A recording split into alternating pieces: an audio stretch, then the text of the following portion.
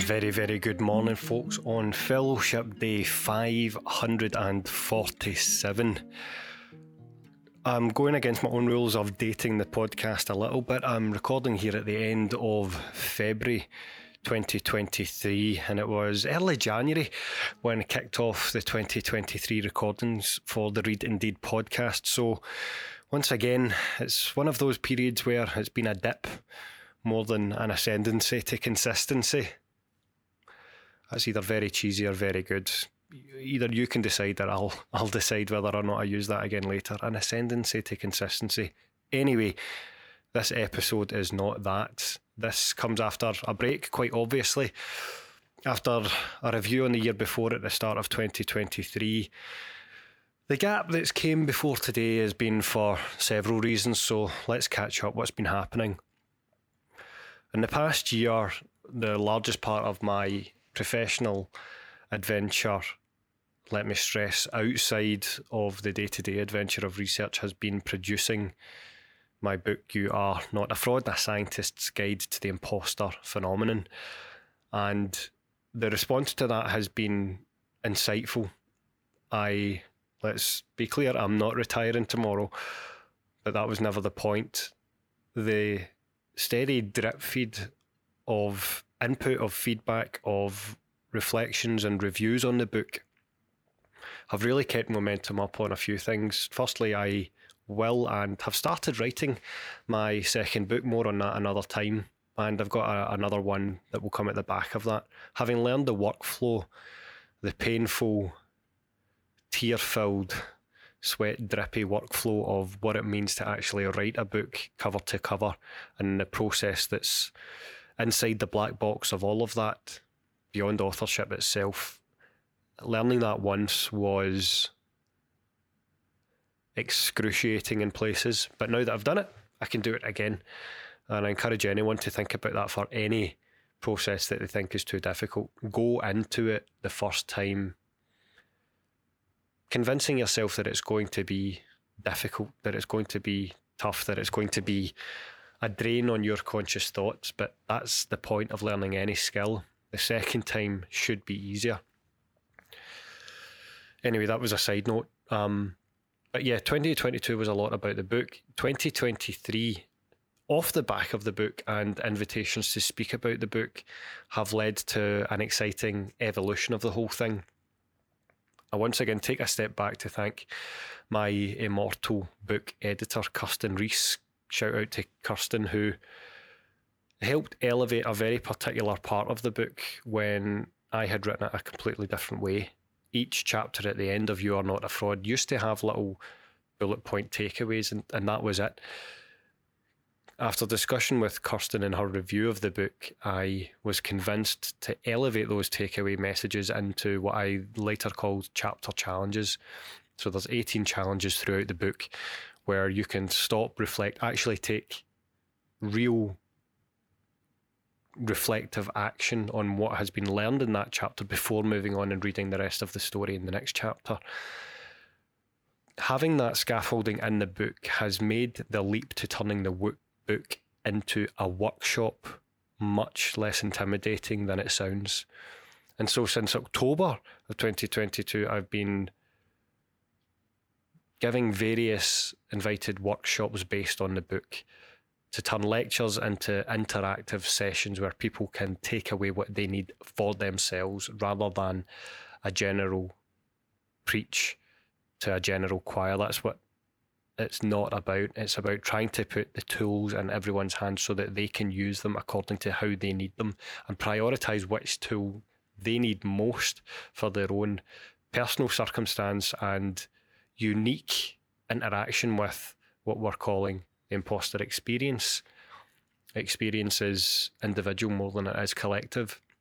So going forward and coming a very long way around to saying why there's been such a gap in the podcast in these first few months of 2023 is that I've been in the weeds of figuring out how to deploy a workshop more globally, trying to figure out what the workshop should look like when I'm doing it in person, for a specific cohort, figuring out how that same workshop can be pivoted to a specific online cohort, but then going further than that, the main reason that I've had such downtime professionally for the podcast in 2023 has been going through a intense accelerator to figure out how to create a cohort-based version of what has come now to be known as the Imposter Syndrome Masterclass.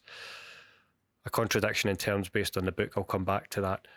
But I've been working out and, let's face it, announcing for you right now and in undecorated terms that I have been creating the Imposter Syndrome Masterclass. I'm massively excited to be doing it.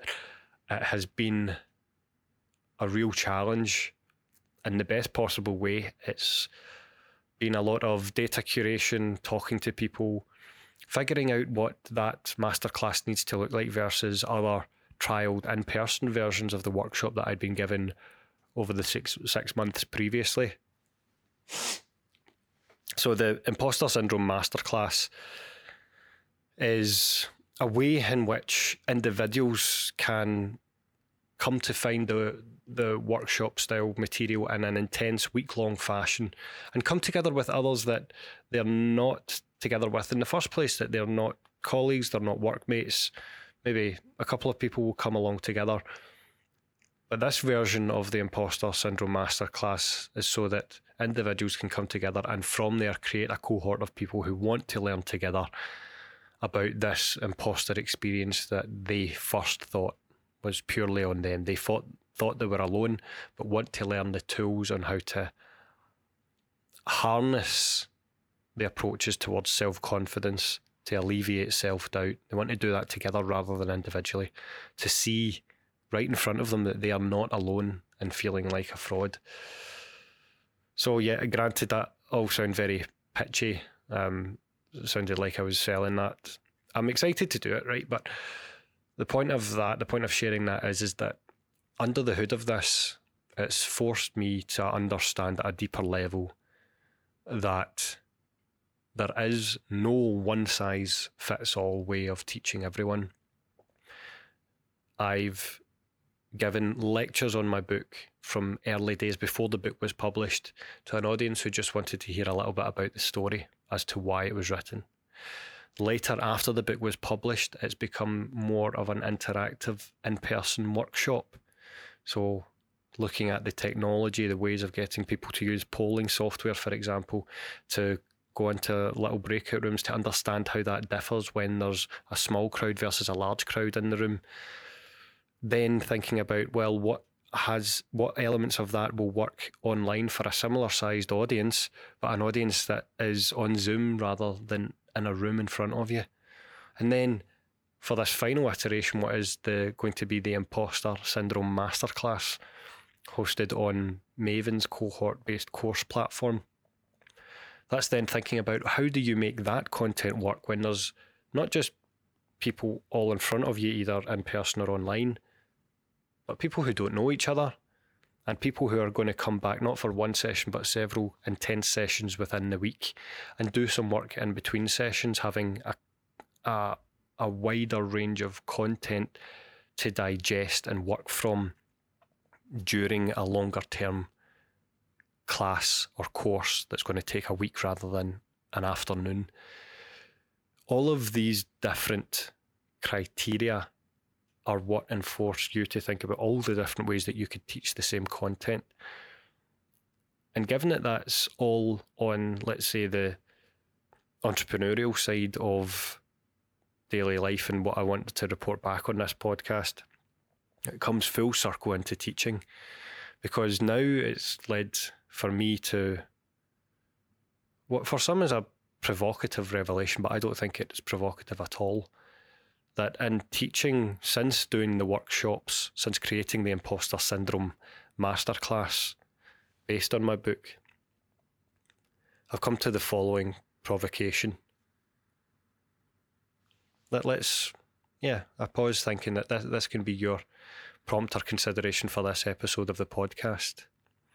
If you teach, if you give lectures and you arrange tutorials based on those lectures. Why is it that you have something called a lecture and something called a tutorial? What might happen if you replace lectures and tutorials with workshops? What if every lecture was a tutorial? And what if every tutorial was part of the lecture content? The names that we give to things can, unsurprisingly by design, lead us to think that a certain element of teaching has to take place in this session, but not in this session. We teach theory in lectures, we do practicalities and tutorials. Really? Does it have to be that way? What if every session for the course was a workshop?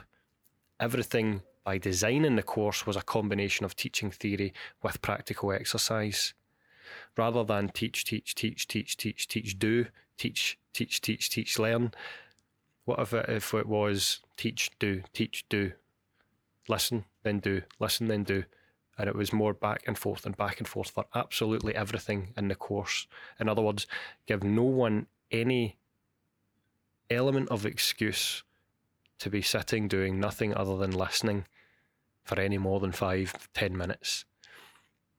Break everything that is taught up into a combination of listening and doing, passively taking in and actively engaging in what they've just learned.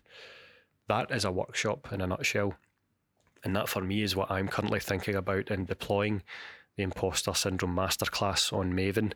I will, by the way, give details of how you can register on the waiting list for the first few cohorts of the Imposter Syndrome Masterclass. I'll give the web details for that below so that you can actually help shape what that course needs to look like. If that sort of online cohort-based course is something you want to get involved with, I'm putting out emails and surveys at the moment to find out what people would actually want to take away from this Imposter Syndrome Masterclass. So I'll give the details to that, how you can join the waiting list, how you can even enrol for the course now. But all of that is coming together for this broader theme that's prompting me and that I ask you to consider now. What would happen if you replaced traditional lectures and traditional tutorials with 100% workshop content? What if you replaced learn, do with learn, do? For now, that's everything I wanted to share on this episode of the Read Indeed podcast. As ever, thanks for being here. If you head along to the website, dr-mart-read.com/podcast. This episode and every episode of the podcast has a Q&A form. You can get back to me filling out that form, either in text or uploading audio, with your questions and comments for the podcast. I will read them and record my answers from the head and from the heart without any rehearsal, so that I can get back to you and make your question valuable to everyone else who's listening to the podcast. For now, thanks again for your time. Take care, and I will see you again soon for the next episode of the Read Indeed podcast. All the best.